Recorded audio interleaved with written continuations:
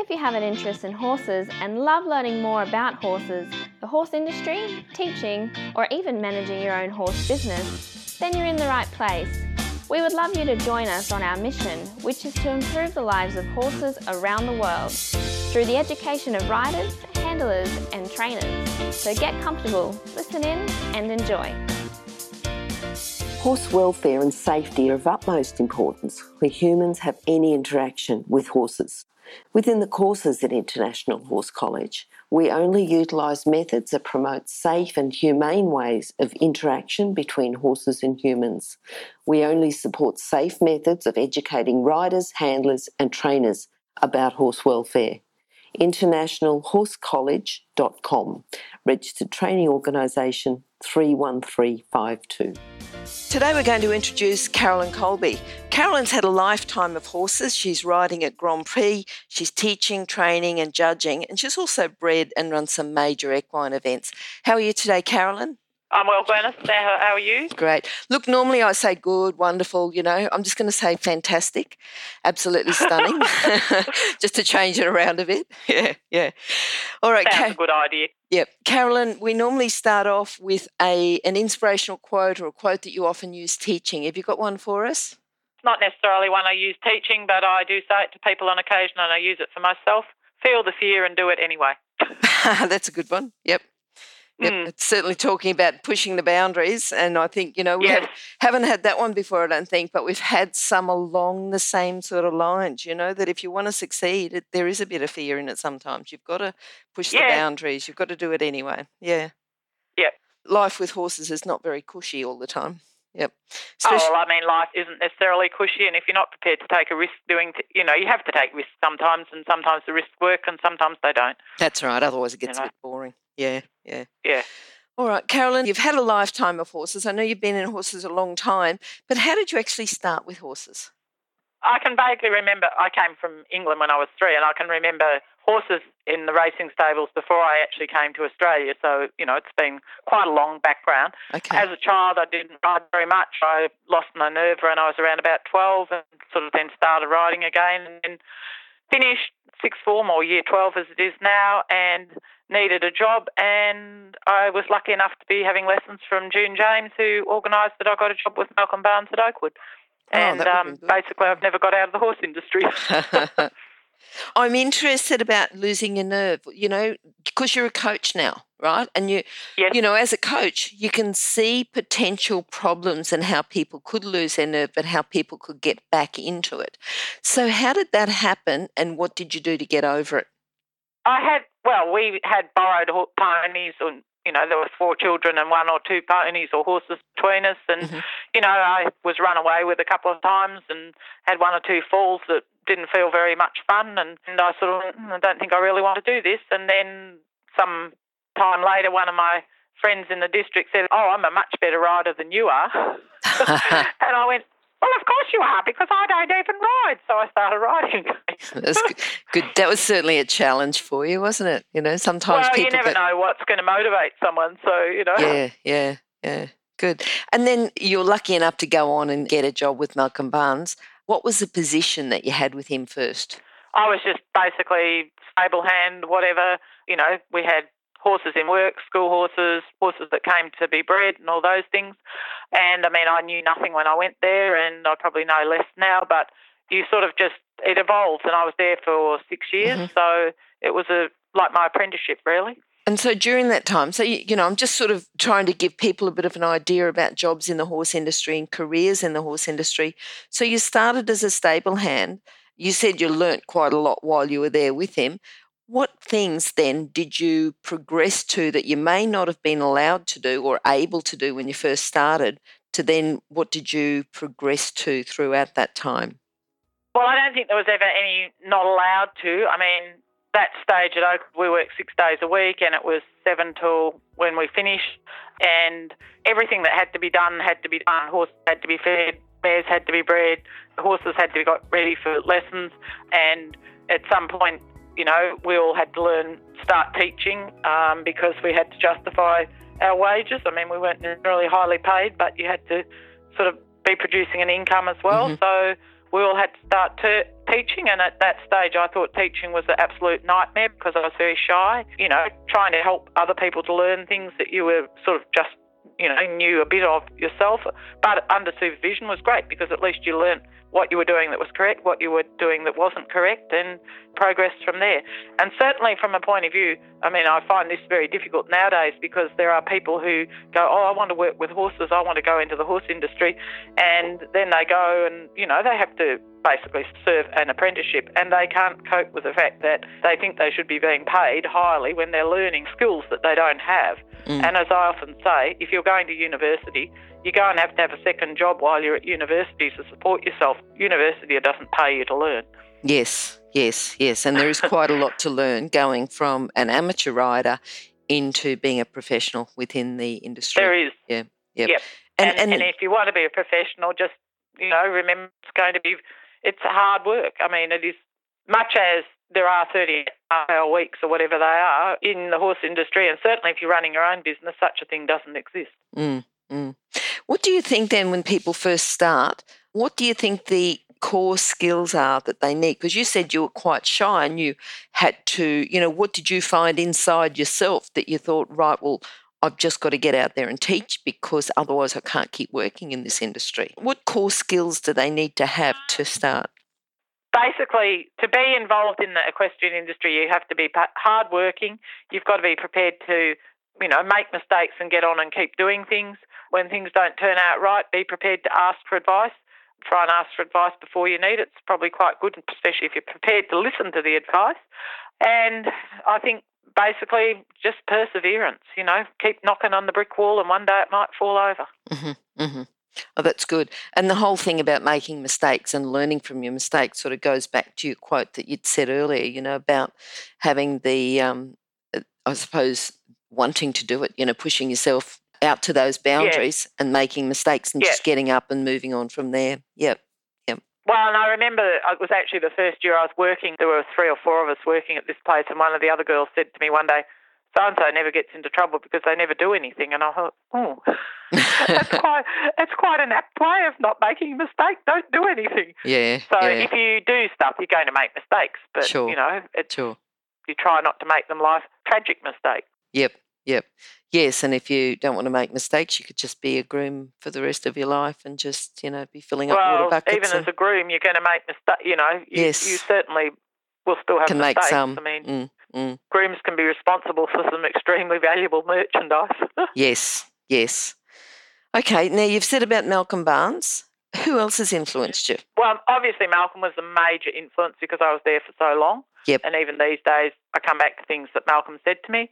Then I worked for Art Utendale for a short time, and he sort of oversaw my time when I was working for Ralph Crosby with the Hamburg stud at Flowerdale.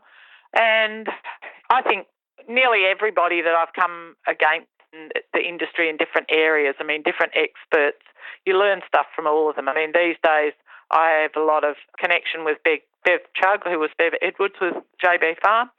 And, again, I'll ring her and, she doesn't always agree with what I'm thinking, but, she's a very smart operator and, has vast experience. And so she says something, I have to think about it.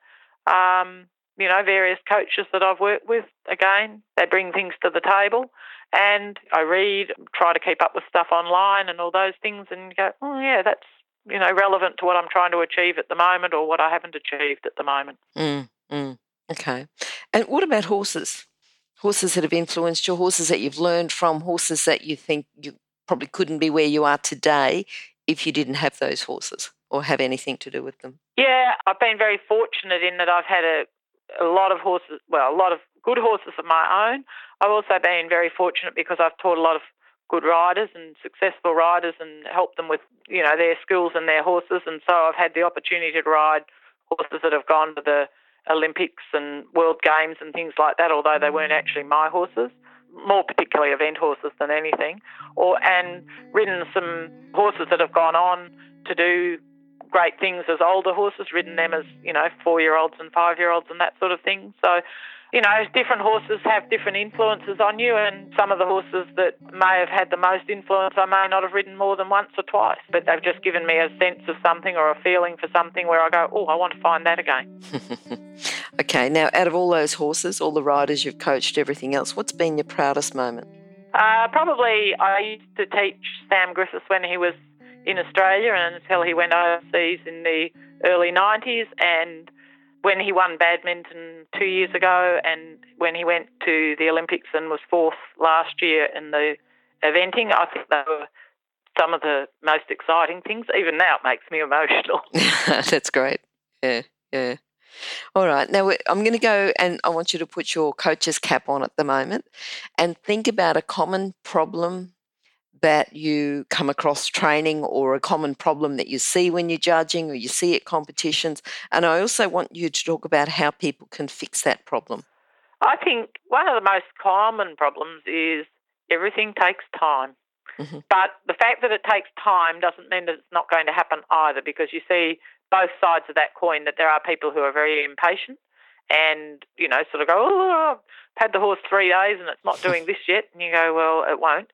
But similarly, I know people who are far too patient, and they will persevere and persevere and persevere doing something that hasn't been working, is never going to work for them, and they need to make some radical changes, and they don't.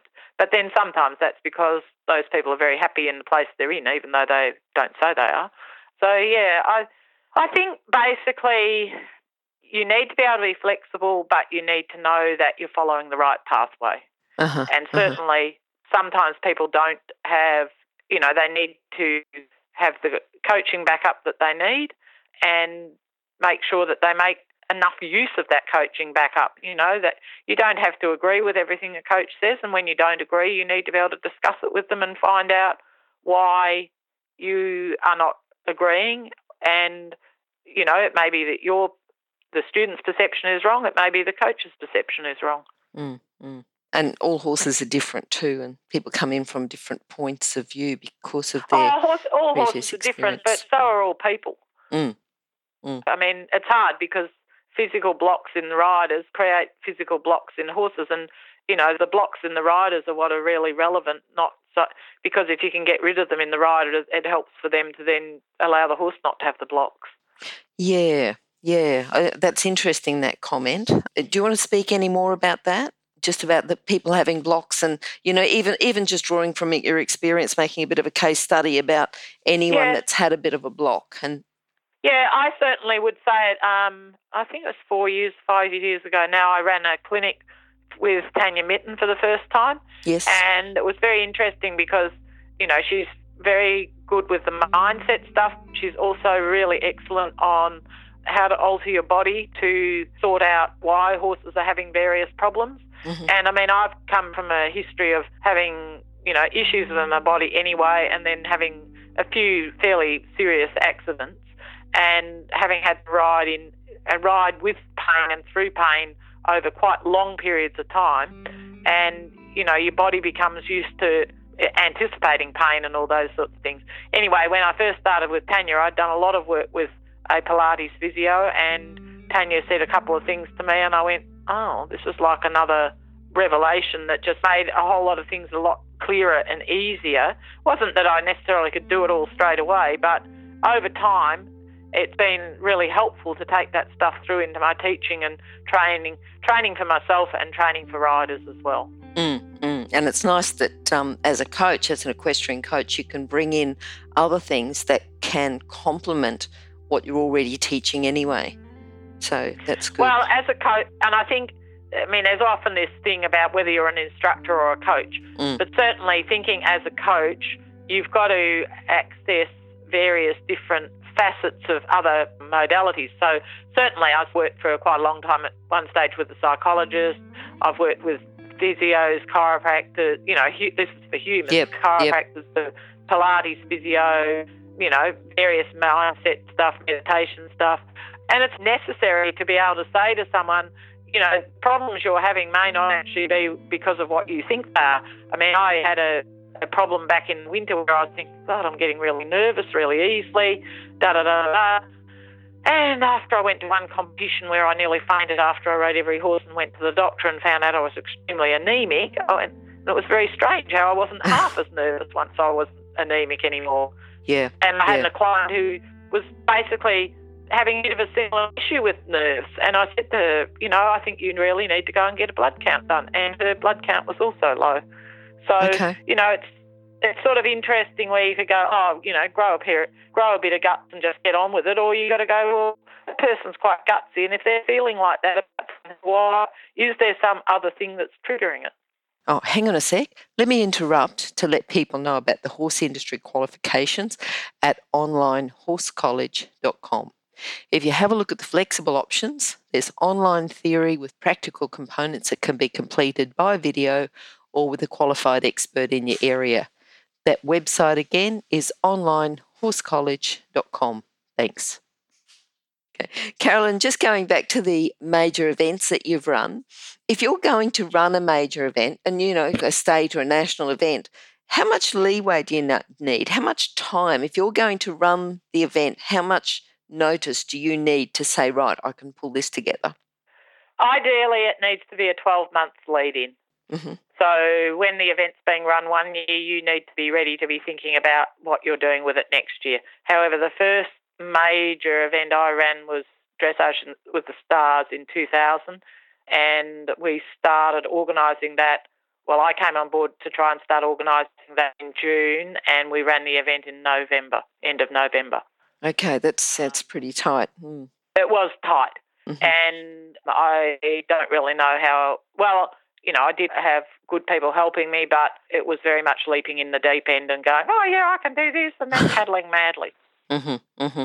All right, so just say you've got an event, you've got 12 months lead in. How do you divide the jobs up? How do you just say you can work on this and divide the different sections up? What are the major sections or major parts that you need to organise? Well, if I'm the event director, the first thing I need is a good secretary. The second, then you need to go through categories like the hospitality, the who's going to do media stuff. That's absolutely major component. The events I've run have been for Equestrian Victoria, so it's a big volunteer component. So you need someone who's good at coordinating volunteers. I mean, you need a treasurer, you need, basically you need everyone you think you need and then some more of them. And you try and look around and try and find the best quality people that are also prepared to work for very little or no reward, no financial reward, but the quality people that if they say they're going to do a job, they'll take it on and they'll run with it and they'll keep you in the loop where they need to. All right. So to run, you've got to have a certain amount of leadership skills for that. What do you think has helped you in the past, or what sort of traits do you think you have that give you those leadership and team building skills? Because you need to build a team, you need to build a team around you. And as you say, if it's running in a volunteer capacity, that becomes even harder because it's not quite like a job where people can say, I don't want to walk out because I need the money. They're not getting paid for it. So how do you pull people together? What sort of things do you do as a leader to keep your team going? I suppose, and certainly I ran the major events. I'd run events at club level, and I suppose you just sort of expand that scenario. You try and develop an ability to ask questions you need to ask and grab the help that you need. I was lucky that I had the chairman for Dressage Victoria when I was running the event recently was Susanna Clark, and she was always a really, really good backup. And you need loyalty from the people above you, and you try and give loyalty to the people below you. And I think it's a matter of making sure that they know that they are important and that you respect their opinions and their advice. It may not necessarily be quite how you would do something, but so long as the outcome comes about, that's good. And you try to make sure that people all get on with each other, which isn't that hard if you remember the concept that's like we're all working together on a committee. We don't actually have to live with that person or go and sleep with them or anything like that. We just have to be able to work with them, on a social type level. And you need to make sure that the people feel that everything's fair. I probably erred on the side of being too hands-on, being prepared to do the hard work and all those sorts of things as an event director, rather than feeling I could swan around with the frock on and stay all nice and tidy.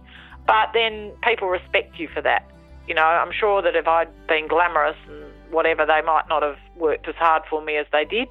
And basically, as I said, just being lucky enough to make sure that I always had teams of really, really quality people. The issue is that you can have a great team, but some of them don't function very well under the stress of the actual event, and yet they're fantastic in the lead up, but you only find that out at the event. So then you have to, you know, sort of quickly put some other plans into place to deal with that. But other than that, yeah, I think the main one is hopefully that you've got the right quality of people working with you. Okay. I think that's good, the way that you've described that, but I want you to give an example of, and you don't have to say names or event or places or anything, but just something that you've had to quickly put into place because something's gone wrong at an event. You're laughing now. I am. Yeah. I think it was. Well, you might need to give a couple. Yeah.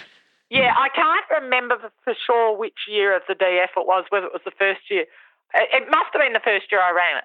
And we changed the timetabling, like we switched around the Dressage Festival and the Dressage and Jumping with the Stars. So Dressage Festival moved to December, and we'd made that decision, and then lo and behold, we had EI and all these things. And so anyway, come the event in December, we were running on a remarkably tight budget, and it was like there might have been a $2,000 profit or something like that. It may not have been. It might have been break even. I can't remember. But it was very tight. Anyway, Friday night, I think I went to bed in my caravan and I woke up with a lone caravan. So I was in the caravan and the rain's dripping on me during the night, and I'm thinking, and I can hear it pelting on the roof, thinking, this is not going to be good. But all I knew was that if we had to cancel the event, we were going to lose a lot of money. So I lobbed out next morning, and a good friend of mine, Glenn Galt, and I, we were wandering around looking at the arenas. We didn't even have gumboots with us or anything like that. And I thought, okay, well, we've just got to make this work. And at some point, some poor man came up to me and said, oh, what are you going to do? And I said, oh, where do you come from? And he said, New South Wales. And I said, well, here in Victoria, we think this is really good because we've just had this long drought with no rain. And this poor man sort of looking at me like, I think I've found one that they've let out suddenly.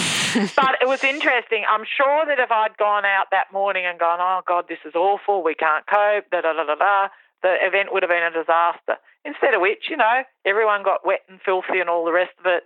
But it ran, and it actually made more money than we thought it was going to make, and it was a successful event. Mm-hmm, mm-hmm. Good. So thinking on your feet and just being optimistic. Well, you've got to make sure that if you're going to lead something, it's no good going around with a face like a boot. Mm. You've got to try and pretend that everything is great, whether it is or it isn't. Yep. No, good. All right. Have you got a book that you would like to recommend, one that you've had, you know, been influential in your training, in everything that you've learned, and something that you can recommend to other people? Oh, look, I mean, the thing with books is I think all books have relevance. I mean, I read very widely, and sometimes the books that have the most relevance aren't even connected with horses. So it's, what can I say? Recently, I mean, I've read Carl Hester's autobiography, Making It Happen, and, you know, like, I found that really interesting because, again, he was a rider who came from a non-supportive background, in that not supportive equestrian-wise, and he was lucky enough that he worked with people who saw that he was prepared to work hard and that he was talented, and they gave him opportunities which he then made full use of, which was to his credit. And I see, you know, I often see people who have plenty of opportunities, but then they don't necessarily make use of them. That's good. All right, moving forward, Carolyn, what are you looking forward to now? What does your future hold? I've just purchased a property here at Tatura, and I moved onto that at the beginning of October. And so basically I'm looking forward to running my business out of my own property.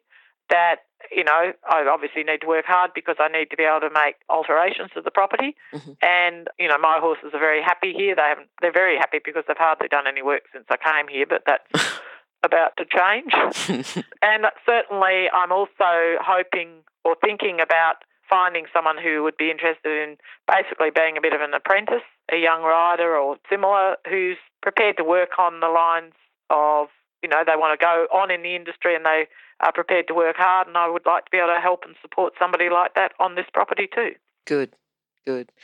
How many acres is the property? It's 20 acres. Okay, good. And it's always nice getting that arena in. I can remember where we are here, the very first thing that was put in was the arena. So there was no house, no sheds, no fencing, Good when you prioritise, isn't it? Let's get the arena in, let's start to, have somewhere to ride and somewhere to teach. Yes. And being based, I've been in the Golden Valley now for just over 2 years, and we're phenomenally lucky up here. There's a big horse industry. We've got great venues in the area, like Tatura Park has indoor undercover warm-up stables, and there's plenty of major events that run there. There's also the facilities over at Elmore, which is only an hour away, which again, indoor sand arenas, stables, and then Shepparton, Albury, Wodonga. So it's, it's like people go, oh, when are you coming down to the ones around Melbourne? You go, yeah, but we have a lot of stuff up here. We don't necessarily need to drive 2-3 hours to Melbourne. Yes, yep. All right, Carolyn, can you sum up your philosophy into a lesson today? The harder you work, the luckier you get. Strange. Yes, I've had that one before, actually. Yes, it's interesting, isn't it? It's a fairly common one, I'm afraid. I can't think who it belongs to, but it's, where there's a will, there's a way. But certainly I think that it's always, in this industry, hard work will get you a long way. Good. Now, Carolyn, how can people contact you? Phone, email. Do you want my phone numbers? You can say them to me now, but we'll also put them on your page, which will be horsechats.com/Carolyn Colby. Okay. So the mobile is 0432 505 774. And that's probably the best one at the moment because I'm still having an argument with Telstra over my landline. Okay, then. All right, that's good. And those details, as I said, will be on horsechats.com/Carolyn Colby, or just search for Carolyn. Okay, that's great, Carolyn. Well, hopefully we'll talk to you again sometime, and thanks very much for your time today. It's been fantastic talking to you, and hope to do it again. Many thanks, Glenys. Okay, bye. If you've enjoyed this chat, then please comment, rate and subscribe.